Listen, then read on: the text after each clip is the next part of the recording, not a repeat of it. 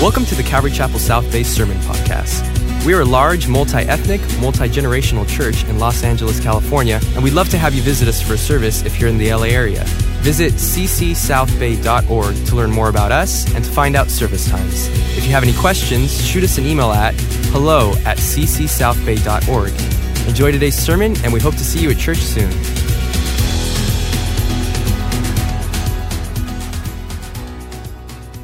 Well, hey, everybody. Welcome back to Calvary Chapel South Bay. It's Sunday night, and we are super encouraged to be here in God's Word. I'm James McDonald. I'm thankful for the privilege of continuing our series on the promises of God.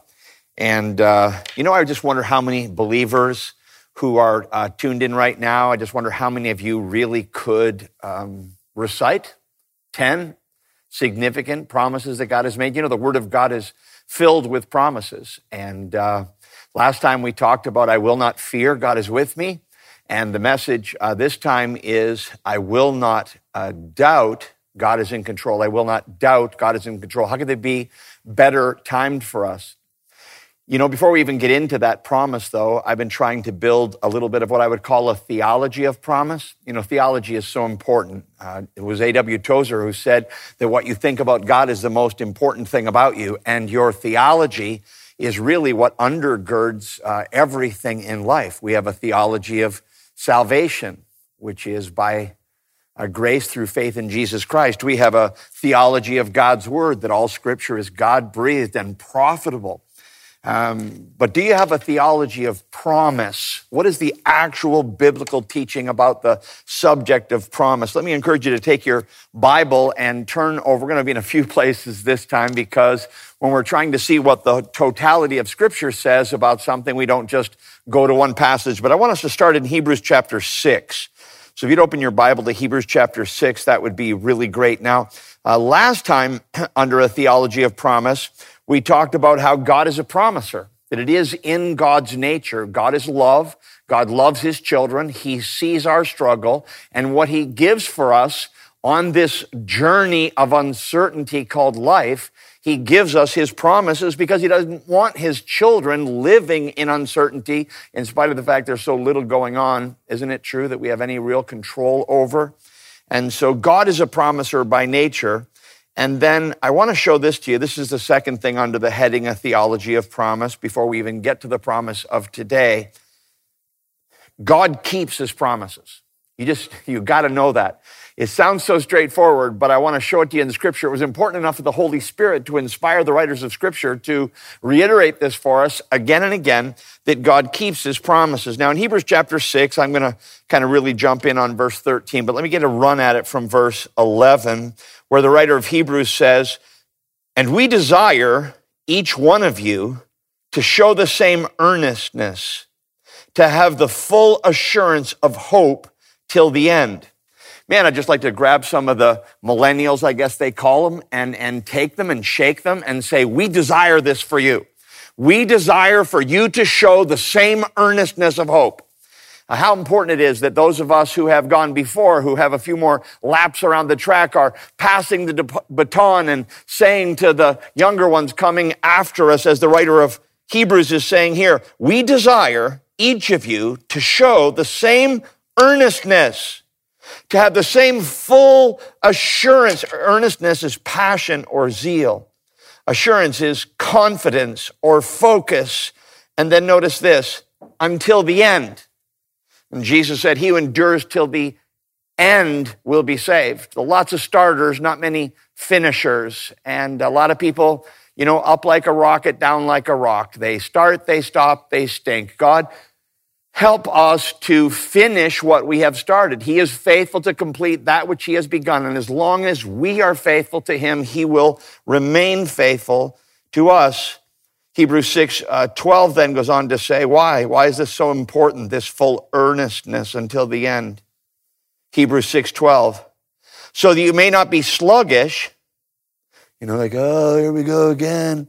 Time to go to church again. How much of America was in such a routine, and now what had become so optional for us is the very thing we long to do, and we can't do it. and how grateful we should be for the privilege that we have to gather, and how frequently have we forsaken the gathering together. And isn't God doing so many things in these days? But one of them is God is reminding us to be grateful for the privilege of gathering together, so that you may not be sluggish, but imitators of those who through faith and patience inherit the promises. Boy, there it is right there, right? It's the difference between where we were and where we are. It's the difference between the past and the present. And there was a time when, well, I think last week I called it, I believe, I receive. And today I want to call it today. So we have today. You see that? Today, today, today. And a bunch of little sad faces. That's how a lot of people feel about today. This is where I am today. And I'm trying to get to tomorrow, where everything's going to be great and I'm going to be encouraged and excited. But but tomorrow, and what does God give me in the gap? Well, let me just say that God gives us the car that we're in, traveling from things are not awesome to things are going to be awesome. The car that we're in are the promises. The fuel in the car is faith. Faith in what? What's driving the engine of progress from today till tomorrow? The promises of God. Faith in the promises of God. Faith in the word of God. So that you may not be sluggish, but imitators of those who, through faith and patience, inherit the promises. Let's be reminded of our definition. A promise is the assurance that God gives his people so that they can walk by faith while they wait for him to work. Again, a promise, biblically speaking, is the assurance that God gives to his children. This isn't for everyone. This isn't for that guy at work that claims to be an atheist. This is for you who have placed your faith and trust in Jesus Christ. I hope you've done that. I'm not assuming anything about you. We never should. I hope you can look to a time in your life when you've turned from your sin and embraced Jesus Christ by faith for your forgiveness. And if you have, you've become one of the heirs of promise. And I don't know what your grandfather left your parents, and I don't know what your parents are planning to leave you. But I can tell you this, what God has given to us, his children, as his heirs, our inheritance is the promises. All the things that God is planning to give to us. At some point, you're like, yeah, but promises, promises. That's the title of the whole series, Promises, Promises. Boy, look at this, Hebrews 6:13. For when God made a promise to Abraham, since he had no one greater by whom to swear, he swore by himself, saying, surely I will bless you and multiply you. And thus Abraham had, well, you know what? I'm not going to be able to just, sorry, I can't just do that. I got to go back to, so keep your finger in Hebrews chapter 6, and let's buzz back to Genesis. That's an easy one to find. You know, that's like numero uno, right? I figured you knew that. So something pretty awesome is happening here. We're in Genesis chapter 15, and God has made some promises to Abraham. He told him to get up from where he was, from his country, from his kindred, and go to a place that I will show you, and I'll make you a great nation, and through you, all the nations of the earth will be blessed. I'll make your descendants like the stars in the sky, like the sand on the seashore. So Abraham is now, a couple decades into this promise, and so far he doesn't even have any kids yet. He's like, I like the nation plan, but, can't we just start with one? So, in Genesis chapter 15, after these things, the word of the Lord came to Abram in a vision. Fear not, Abram, I am your shield. Your reward shall be very great. I don't know, man. I just think some things in the Bible are so funny. I don't know if you see it like I do, but verse 2, Abram said, Lord, O Lord God, what will you give me? It's like promises. What will you give me? I continue childless. The heir of my house is Eliezer of Damascus. That's my heir. You keep saying you're going to make me a great nation, and my heir is Eliezer of Damascus. Come on. Like, my heir is the kid of my landscaper, kind of like that. Like, you gave me this big dream for stars of the sky and sand on the seashore. How about one? How about we start with one? Because right now we're not doing that great, God. Well, I don't know if you think I'm reading too much into it. I hear his frustration. And God heard it too. I just want you to know this. Joking aside, I know there's some things that you're trusting God about. There's some things that God's spoken to you through his word about. There's some promises that you're holding on to. And maybe like Abraham, you don't have a single shred of anything that you can point to, right? You don't have anything that you can say, well, see, that'll tell you for sure it's coming. You know, and sometimes God takes out of our hands the things that we thought were the evidence of blessing to come, so that he himself, the Lord of the promise himself, can be the total object of our affection. But here in Genesis 15, God moves toward him. Abram said, behold, you've given me no offspring. A member of my household will be my heir. Behold, the word of the Lord came to him. This man, it's not going to be Eleazar. Calm down. Your very own son shall be your heir. And he brought him outside. He said, look toward heaven. And I know, the stars thing. We've done this before. When's it going to happen? This is always the way with us, right? When God. Wouldn't it be a whole lot easier if God would tell us when? There, wherever you're watching this, just lift up your hand if you agree. Wouldn't it be a lot easier if God would tell us when? But listen, God wants our faith not in the timeline, but in the one who controls time. And so this is the purpose of promises. He gives us the promises so we won't have to wonder. Now, what happens next in Genesis 15 is kind of like this. So watch this. He said, I'm the Lord who brought you out of Ur the Chaldeans to give you this land to possess. But he said, oh, God, how am I to know that I shall possess it? The Lord says, bring me a heifer, which on the surface would not seem like an answer, but it's about to happen here. Bring me a heifer, 3 years old, a female goat, 3 years old, a ram, 3 years old, a turtle dove, and a young pigeon. Now he's about to do something that's really awesome. See, there's two kinds of promises in the Bible. There's conditional covenants, like God said to the children of Israel, choose life that you may live. See, I've set before you life and death, blessing and cursing, Deuteronomy 30. Choose life that you may live. Choose to sin, choose to suffer. Choose the righteousness of God and the character to God and obedience to that, and you're going to get blessed. That's a conditional covenant, and God makes numerous conditional covenants in the Bible. But there are also what are called unconditional covenants, and the Abrahamic covenant is an unconditional covenant. Now, in this kind of covenant, they actually had a ceremony. Do you know? Did you know about this?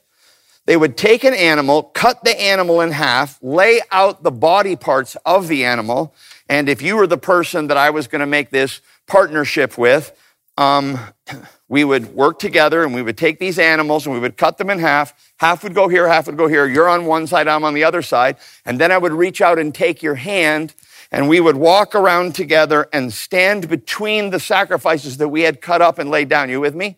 And we would lay those down and stand there between the sacrifices. And that was a covenant where we were saying, look, even if you don't do your part, I'm still going to do my part. That's been such a hugely impactful thing for my wife and I. And some of the commitments and pledges that we made to one another and to serve the Lord were these kind of covenants. And I find this ceremony so beautiful. So God is going to actually enact this ceremony back in Genesis 15 for one more second, because I really want you to see this in its context. So here it comes, Genesis 15. And they do this animal in half thing. They cut the birds in half. That's what this word covenant actually means, to cut.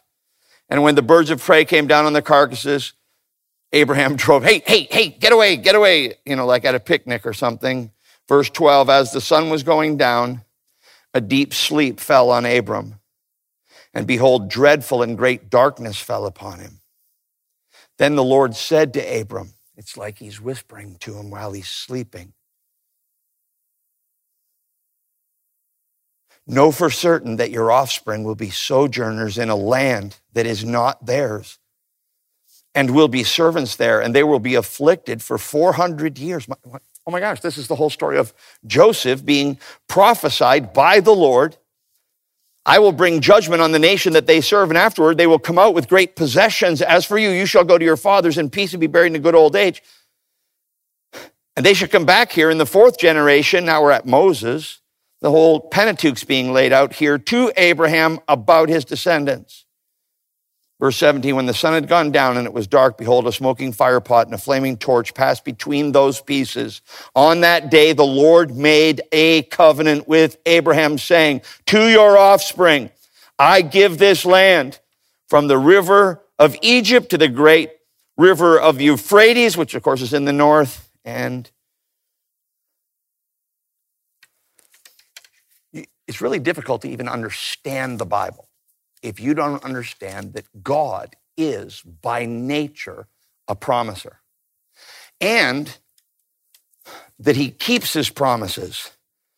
It's such an awesome thing. I just love that passage. Back with me to Hebrews 6. Did you keep your hand there? Just turn back with me to Hebrews 6.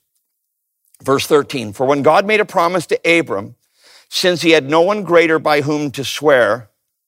So that's what you do. When you're making a promise, you kind of swear by the greatest person you know. I swear by my mother, on my mother's grave, I would never think of as much as lies within me, on my mother's grave, I'm going to. You see, like that. But when God made a promise to Abraham, since he had no one greater by whom to swear, it's like, I'm going to swear by myself. That's kind of awesome. Saying, surely I will bless you and multiply you. And thus Abraham, having patiently waited, obtained the promise. There it is. For people swear by something greater than themselves. And in all their disputes, an oath is final for confirmation. This is so awesome. This is so awesome right now. You can't even handle what's about to happen in this passage. Take a deep breath. I'll give you 5 seconds to get ready for it because you're not going to be able to handle it. 4, 3, 2, 1, 0. Check this. Hebrews chapter 6, verse 17. So when God desired to show more convincingly, can I just start with this? God wants, whatever you're facing right now, whatever you're carrying, whatever your uncertainty is, whatever the thing is that you long to see happen, whatever the thing is that you're fearing won't happen, according to the will of the Lord, God wants you to have assurance about this. Don't you think he sees you there? Don't you think he knows the burden you're carrying, what's keeping you awake, what's waking you up early? Don't you think God knows what that is? He wanted to show, I love this word here, more convincingly. More convincingly. It's actually a legal term. The New American Standard says when he wanted to even more show. NIV says when he wanted to make it very clear. The NIV isn't very concerned about accuracy. The term is convincingly. When God wanted to settle the matter. Wow. So when God desired to show more convincingly to the heirs of promise the unchangeable character of his purpose, why don't people keep promises? Because they change their mind. Why don't people keep promises? Because they change their mind. Because they change their mind. Because they were like, well, I wanted to do that because I thought it was blah, blah, blah, but now that I'm blah, blah, blah, I don't want to do more. Blah, blah, blah, blah. What did you just say? I changed. That's what I said. I thought I wanted to do that. I was going to be married to her forever. I was going to, and then it changed, and then I didn't. And everyone say God's not like that. Come on, say it. God's not like that. God's not like that. God didn't want his promises judged by human standards. I'm not like y'all. So I swore that no one greater to swear by than by my unchanging, immutable self. Wow. So when God desired to show more convincingly to the heirs of the promise the unchangeable character of his purpose, unchangeable. By the way, unchangeable character of his purpose. God has a plan, an established, immutable vision of a future reality that cannot be changed. Can I say that again? God has a plan. God sees this moment in the future, a certain unchangeable vision, and he will get there. The only thing that changes is whether we get to be a part, whether we get to participate. Notice that it says, when he wanted to show more convincingly to the heirs of promise the unchangeable character of his purpose, he guaranteed it with an oath. That phrase there, guaranteed, is used only here in the New Testament. It's actually the idea of an umpire that is calling ball, you're out. How many times did you see the umpire say, you're out? And then say, nah, you can still, you're okay. How many times did that happen? Hold up the universal symbol for how often that happens. Never. And so God wanted to give his verdict. He guaranteed it with an oath, so that by two unchangeable things in which it is, are you having fun yet? This is a theology of promise. In which it is impossible for God to lie. It's impossible for God to lie. Hey, y'all, it's impossible for God to lie. How hard is it for God to lie? It's impossible. Well, how often does he lie? It's impossible. Notice it doesn't say unlikely. Notice it doesn't say improbable. Notice it doesn't say hardly ever. God doesn't need a do-over. God's not looking to review anything. Impossible for God to lie. It fires me up. Everyone say it. Say it's impossible. It's impossible for God to lie. Two unchangeable, he wanted to show so that by two unchangeable things in which it is impossible for God to lie. You got another verse for that? I do. Titus 1:2. God cannot lie. Make a note of this. Satan is a liar. John 8:44 says if Satan's lips are moving, he's lying. He's a liar and the father of lies. He cannot tell the truth. Is he talking? He's lying. Is he not lying? He's not talking. That's Satan. God is a truth teller. He's the opposite. He cannot lie. God is the truth, a God of truth, and without iniquity, just and right is he. And he doesn't change. You know, my dad was always a big storyteller. And so I kind of took that on too. And my kids had some favorite stories that I would tell from when they were a kid. And one of my favorite stories was when Kathy and I were living in Windsor, Ontario. It's where our oldest son was born. And there was a guy in our church, his name, if they happen to hear this, they will be laughing as soon as they hear the name. The guy's name was Barry June. He may be one of the nicest people God ever made. And he announced to our little church there where I was a youth pastor that God was calling him to go to the mission field to Africa. So I was like, all right, that sounds good. And so he raised all the support and he wrote the letters and the day was put on the calendar and the plane tickets were bought and the trunk was packed and he was going to Africa to be a missionary. And somehow the Lord had opened this door for him. So we had kind of made a big deal of it. And we prayed over him in the service and we had a lunch after the service. And we were down in the basement and we gave him some presents and prayed over him and celebrated him. And I think we shed a few tears and got around and laid hands on him. And everybody walked him upstairs. And he was actually flying out that afternoon. And so we put his trunk into a big car, and he got in with one of the church members, and they were driving him across the border to Detroit, and he was flying to Africa to serve God, and it was a pretty significant goodbye. So we went home for a little shorter afternoon, and before too long, it was time for the Sunday evening service, like right now, and sure enough, we got back to the church. Who's in the lobby of the church? It's Barry June. Barry, what are you doing here? He says, when I found out how much everybody loved me, I just couldn't go. Just shocking. And he never went. He just never went. Why didn't he go? Changed his mind. He just changed his mind. And if you're like so many of us, caught in the up and down of circumstance, trapped in the on and off of various emotions that try to be our guide, how wonderful it is to anchor our souls to the bedrock of the eternal God who has said some things, y'all, has made some promises about how all this is going to work out. Check this. Let me finish the passage. It is impossible for God to lie.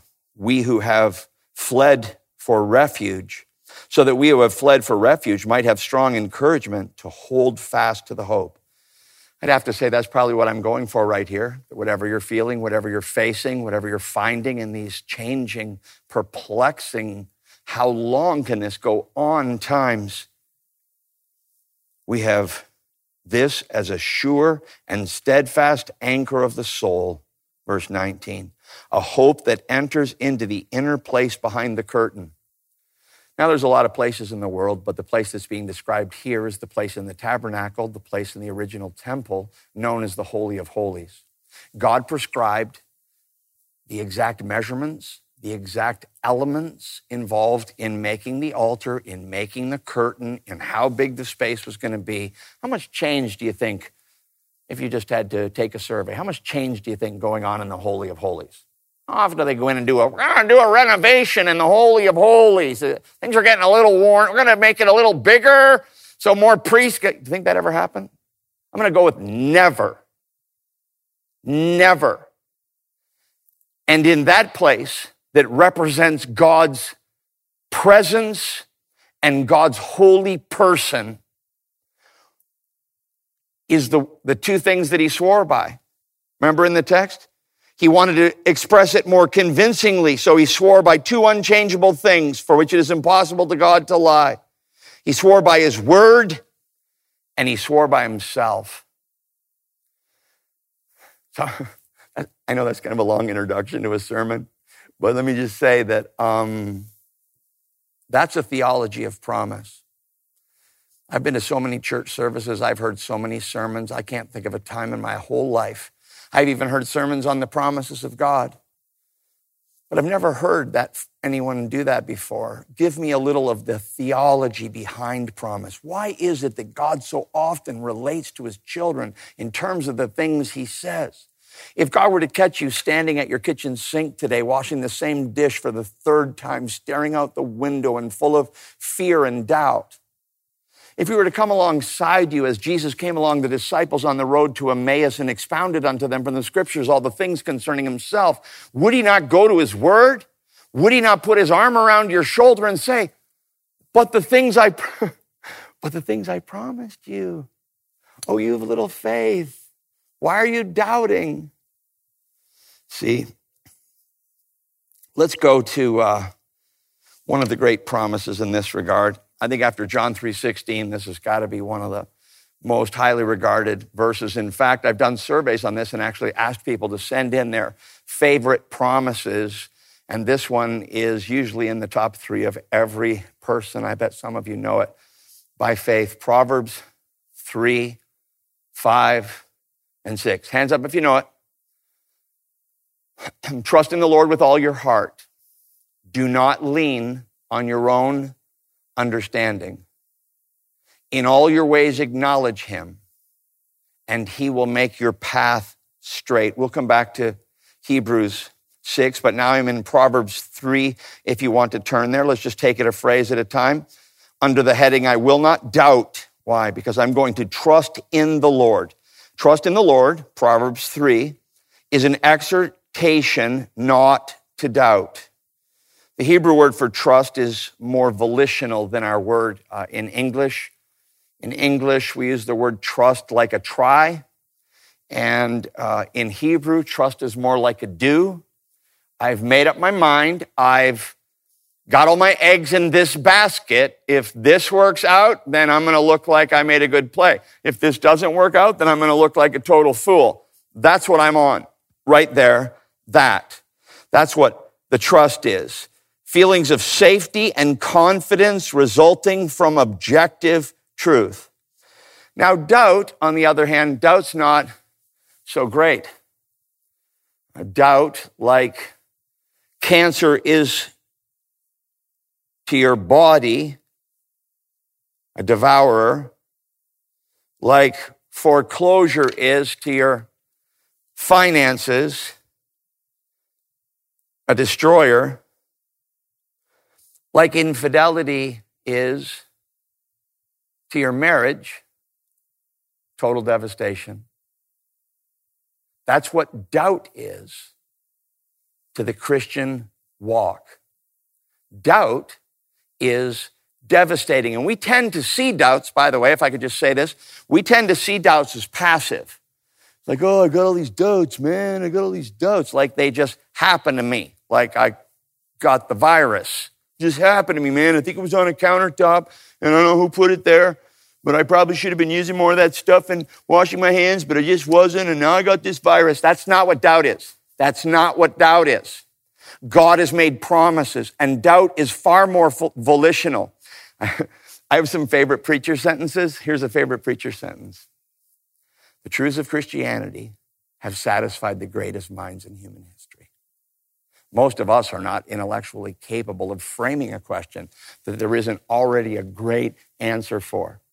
If you're living with doubts, you chose to be there. Now, I'm not saying there isn't compassion for that. I have a ton of compassion for doubt, and I've struggled with doubt myself, and I've had to dig down and dump some doubts even in recent months. But listen, always back to the same place. The doubt's on me, the faith is on God, off with the doubts, on with the believing, put off, put on. And I don't want you to feel like you're a victim. I don't want you to feel like somebody else is driving the car and you can't help where it's going. All right? You can choose what you put your trust or doubt in. Doubt's nothing we should hang on to. It's not like it's been an awesome friend, right? I really miss my doubts. Things were so awesome when I was filled with doubt. You never heard that. Never going to hear that testimony. Doubt isn't awesome. Faith is awesome. In fact, doubt is a consuming consequence of choosing to sin, choosing to suffer. That's what happens when we doubt. Nothing is getting better when God's children are filled with doubt. Nothing. In fact, just a little bit more about doubt in the scripture. Doubt is the soil that fear grows in. In Luke 24, now as they said these things, Jesus himself stood in the midst of them and said to them, "Peace be to you." But they were terrified and frightened and supposed they'd seen a spirit. He said to them, "Why are you troubled?" This is the resurrected Christ. "Why are you troubled? Why do doubts arise in your hearts?" Was that the wrong tone? I always find it so challenging to try to reproduce Jesus' tone. I think we have a lot of reason to believe that it was very tender and full of compassion. I feel badly that sounded like a rebuke. Can I redo it? And he said to them, "Why are you troubled? Why do doubts arise in your hearts? Behold my hands and my feet. Handle me and see, for a spirit doesn't have flesh and bones." How patient, right? Come on over here and put your hands on my hands. You didn't set that feeding of the 5,000, that didn't settle a lot for you? When I was transfigured, that wasn't awesome enough? When I raised that kid from the dead? Did you forget who I am? Did you forget what I've done? God forgive us for forgetting all the things we've seen the Lord do already and for somehow thinking that he's changed. I'm the one that changed. I'm the one who got my eyes off remember Peter on the water? And he's like, "Lord, if it's you," there's a big storm, remember this part? And Peter gets out of the boat because he's like that. And Peter is act first, think later. And anyone relate to that? And so he gets out of the boat and he starts walking. And the Bible says he had his eyes on Jesus and he's just like, I'm doing it. And then he's like, whoa, look at the wind and the waves. And he started to sink. He started to go down. When we get our eyes off the Lord, and I don't have a rebuke for you. The Lord, full of compassion and tender mercies for his children. He knows our frame. He remembers that we are dust. God does not have a furrowed brow toward you today because these uncertain days have caused you to be filled with doubt. He just wants, and I think the phrase, "Oh, you have little faith," is actually a term of endearment. But he just wants us to come back to the place of believing and trusting. God's got this. If you got to go write that on a little Post-it note and put it in 20 places in your life, God's got this. And I'm going to trust him and his promises. Well, a little more about doubt. Doubt is the consuming consequence of choosing to sin and choosing to suffer. I'm just taking some time to go over this because I don't think we always see ourselves as causal in the matter of doubt. Deuteronomy 28, because you would not obey the voice of the Lord your God, and it shall be that just as the Lord rejoiced over you to do good and multiply you, so the Lord will rejoice over you to destroy you and bring you to nothing. And God will go a long way in teaching his children not to doubt. There's really no apple cart he won't flip over to get you and me to a place of faith. I'm like, was all this mess worth this? Worth what?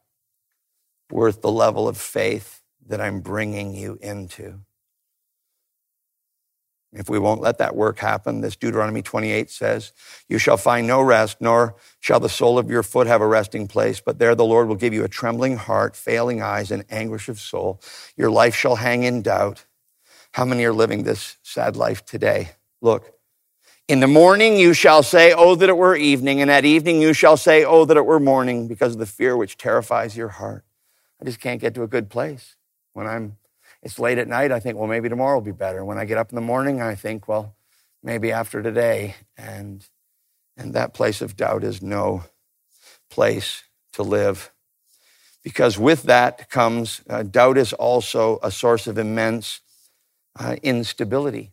James chapter 1 says, if you lack wisdom in the context of trials, ask God. He gives to all generously and will not withhold. But let him ask in faith, not what? Not doubting. For he who doubts is like a wave of the sea. Pastor and I were joking this morning about how thin water bottles are getting. Have you noticed they're getting so thin now? He said it's like soon the water's going to be coming in a baggie. I mean, I guess it isn't enough that you're selling us water because that's like mostly free, right?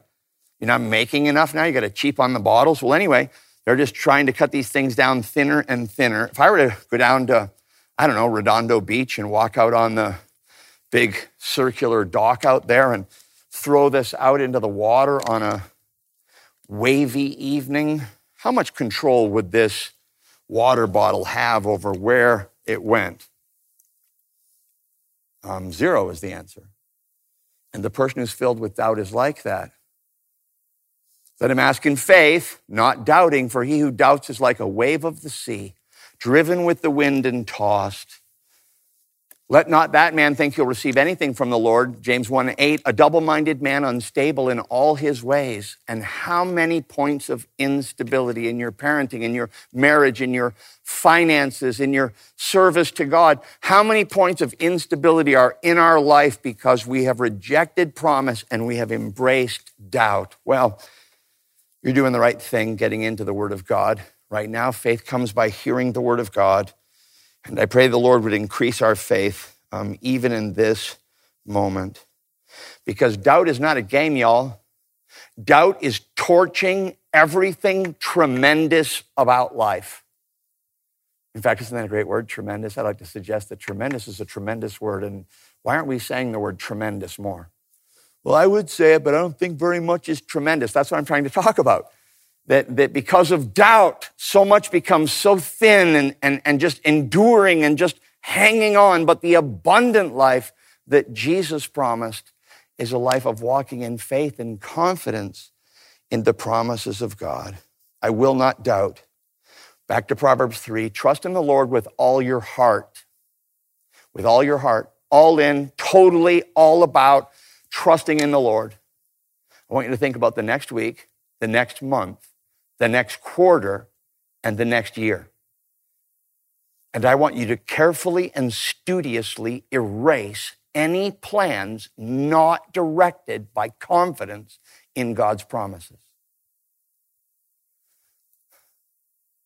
Trust in the Lord with all your heart. How do I know if I'm trusting with all my heart? I want to trust with all my heart. Here it is. Don't lean on your own understanding.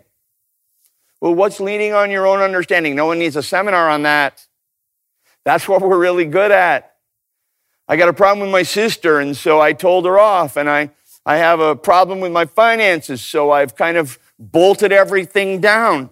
and I got a problem with my health, so I'm consumed with it. And that's leaning on my own understanding. I got this. I'm going to handle this. I'm going to take care of this. No. Come on, everybody say no. No, but come on, say it like I'm saying it. No.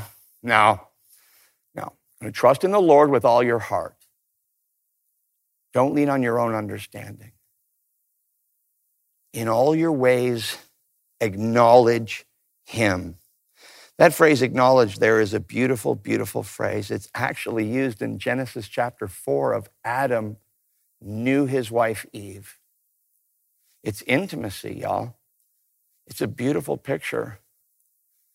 In all your ways, acknowledge him. I find that very moving. In all your ways, lean into the intimate things that you know about Abba Father and how he has gone out of his way to fill our lives with beautiful promises.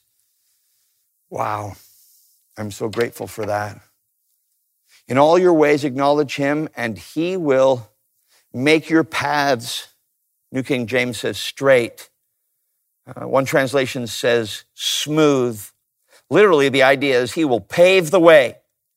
God will pave the way. Total trust in God gets me to the best possible place in the shortest possible time. Can I say that again? Total trust in God gets me to the best possible place in the shortest possible time. Why? Because we believe that God is sovereign, that he is completely and totally in control of. You say, what's he in control of? Everything. Well, but like everything. Ephesians chapter 1 says that he determines all things according to the counsel of his will. All right? That God is in complete and total control. Well, how does that square up with free will? It doesn't square up with it. But, I don't know about you, but I was not on the authorship committee of Scripture. There's some things God's never explained to us. I think the reason why God didn't explain to us how his sovereign control of the universe and the free will offer, whosoever will may come, God doesn't explain how those fit together because he would have had to make your head as big as Jupiter to do it. That would mess up other things called like the solar system. God has secrets, and he told us that he has them. I was talking to Pastor Jeff recently about something that's mutual to he and I asked him to tell me what his plan was, and he said, no. Come on. No, he's not going to tell me. He has a secret. I got to be honest, having led so much for so long, it's really nice to have someone who has a secret, and couldn't we just trust? And couldn't we just trust the God who says in Deuteronomy 29, the secret things belong to the Lord our God, and those things which are revealed belong to us? I hope you're not getting cheated out of the beautiful promises of God's glorious sovereignty by some theological debate.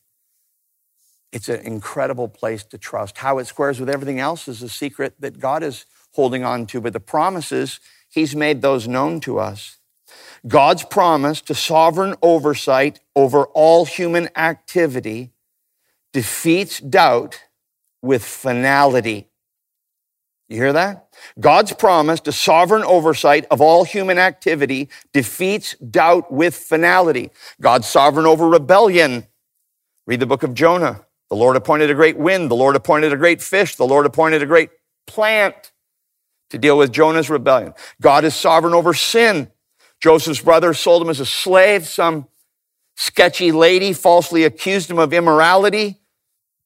The baker and the butler forgot him completely. All those people sinning against Joseph, but God got Joseph to the place he wanted him to be because he's sovereign. God is sovereign over world events. Read the book of Esther. I'll let that be your assignment for this week and just see how God rules. The name of God is not even used in Esther, but the story of God is told beautifully by his sovereign oversight of the affairs of men. God is sovereign over everything. Proverbs 16:33 says that the lot falls into the lap, but its decision is from the Lord. And of course, the great promise in the New Testament that God is causing all things to work together for the good of those who love him. It's so fantastic. God's promises are exceedingly great and precious. And in the Bible, we have categories of promise. Over and over and over and over, he says, don't fear, I'm with you. Over and over and over and over, he says, don't doubt, I'm in control. That's the first promise is, I will not fear, God is with me. Second promise, I will not doubt, God is in control. Now, I want to think about you like this week. If you've got your Bible in your hand, I want you to take it right now. I'm going to pray for you.